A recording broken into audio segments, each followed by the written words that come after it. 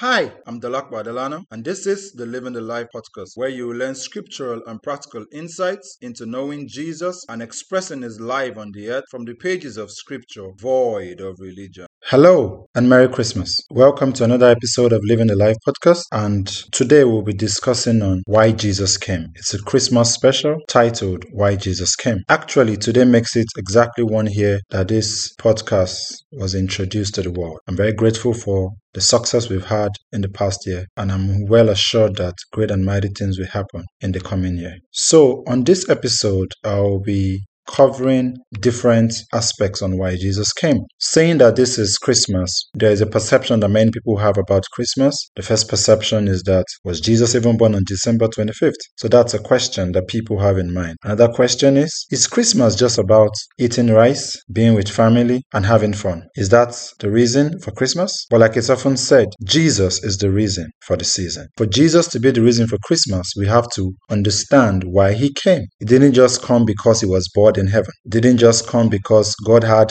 nothing to do. So God just said, you go to the earth. No, he came for a reason. And as we read through the scriptures, we'll go chronologically from the Old Testament down to the New Testament, and we'll see why Jesus came. We'll hear from the prophets, we'll hear from Jesus himself, and we'll also hear from the epistles of Paul and also from the book of 1 John. And I believe that your life will be transformed as you listen to this episode. So the first scripture I'll begin with is taken from the book of Isaiah chapter 9 verse 2. Isaiah chapter 9 verse 2 says, "The people who walked in darkness have seen a great light. Those who dwelt in the land of the shadow of death, upon them a light has shined." Now it says the people who walked in darkness have seen a great light. So before Jesus came, the world was in darkness. But at his appearing, a great light came up, and those who dwelt in the land of the shadow of death, upon them a light has shined. So the appearance of Jesus, the coming of Jesus to the earth,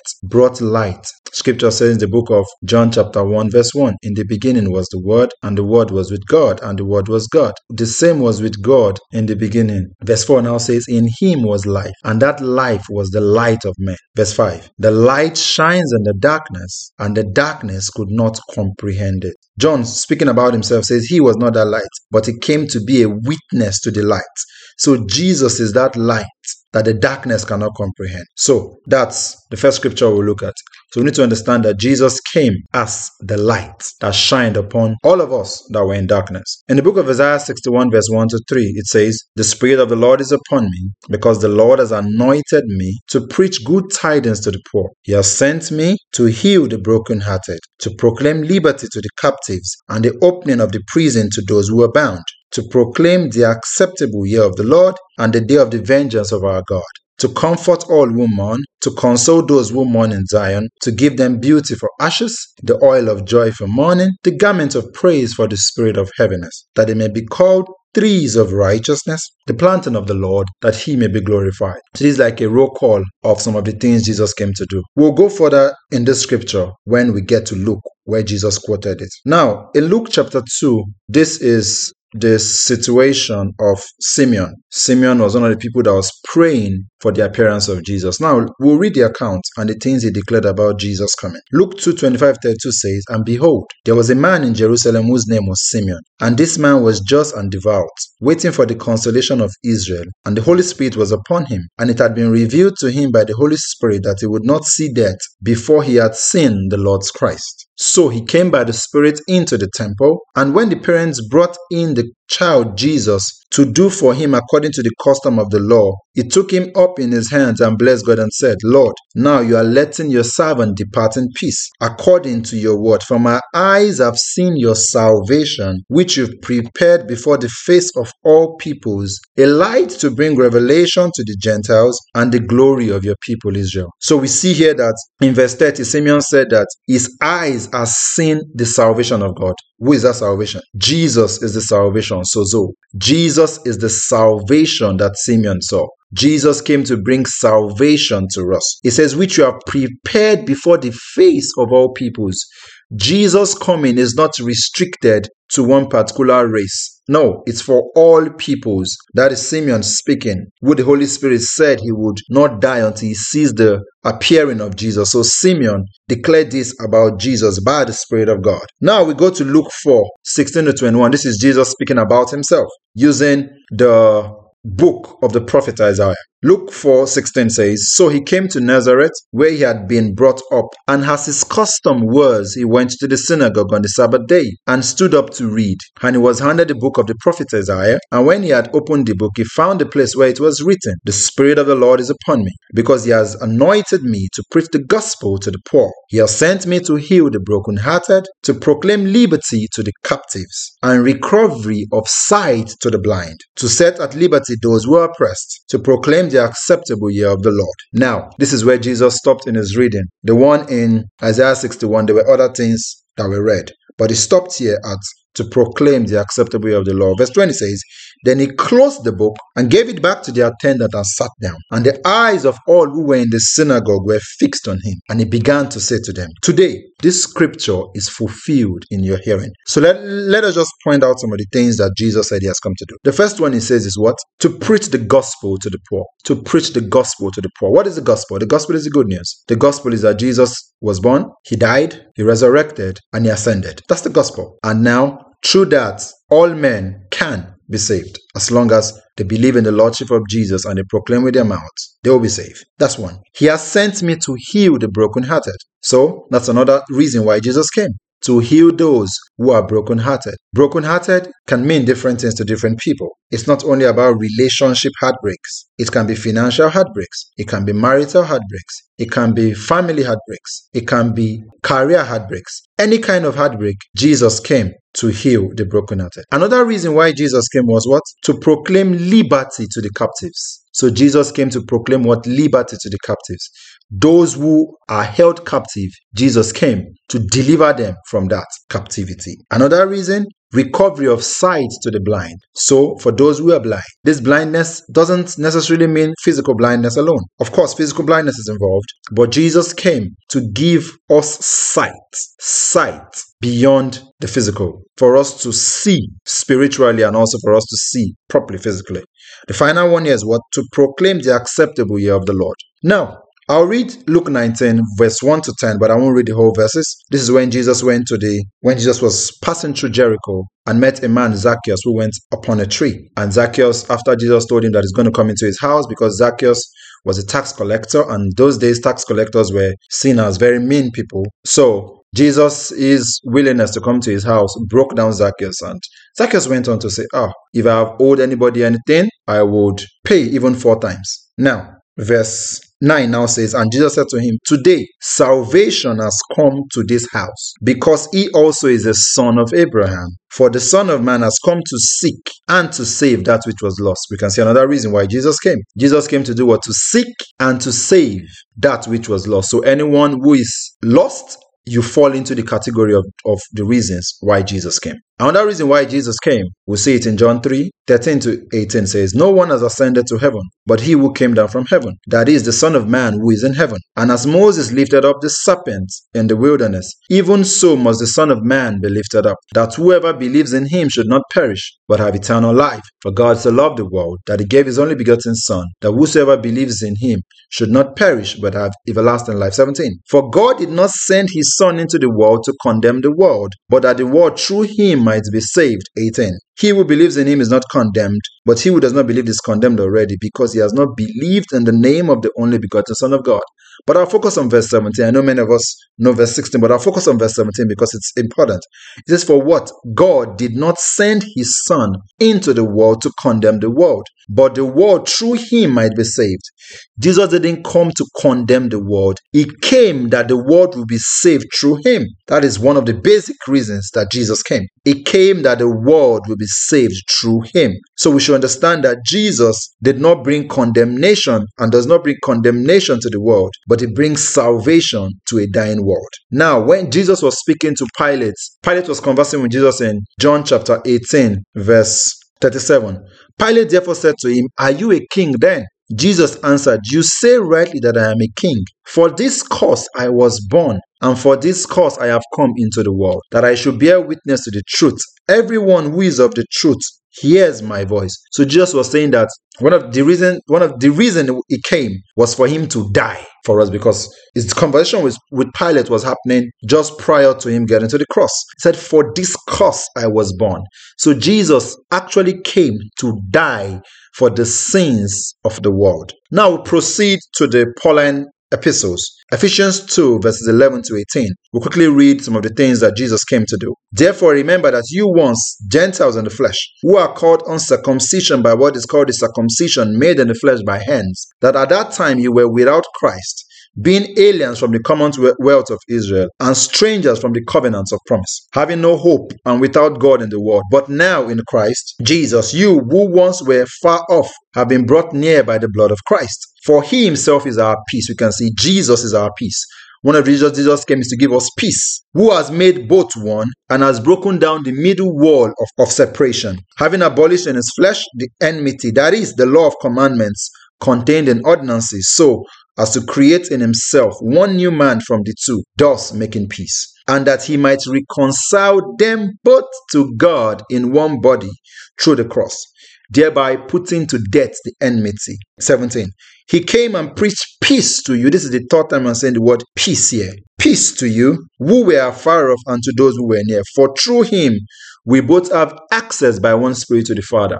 So it's through Jesus that we have access to God the Father. And Jesus came to give us peace and to break every middle wall of partition. We could remember that when Jesus gave up the ghost, in Matthew 27, the scripture says that, and the curtain in the temple was torn from top to bottom. And now that gave access to everyone, thereby ending the Levitical priesthood at that time. In Colossians 1:13 to 14, and Paul says, he has delivered us from the power of darkness and conveyed us into the kingdom of the Son of his love, in whom we have redemption through his blood, even the forgiveness of sins. So Jesus came to give us redemption through his blood and the forgiveness of sins. That's another reason why Jesus came. Another reason Jesus came, this is key. Colossians 2:13 to 17 says, and you, being dead in your trespasses and the uncircumcision of your flesh, he has made alive together with him, having forgiven you all trespasses, having wiped out the handwriting of requirements that was against us, which was contrary to us. And he has taken it out of the way, having nailed it to the cross.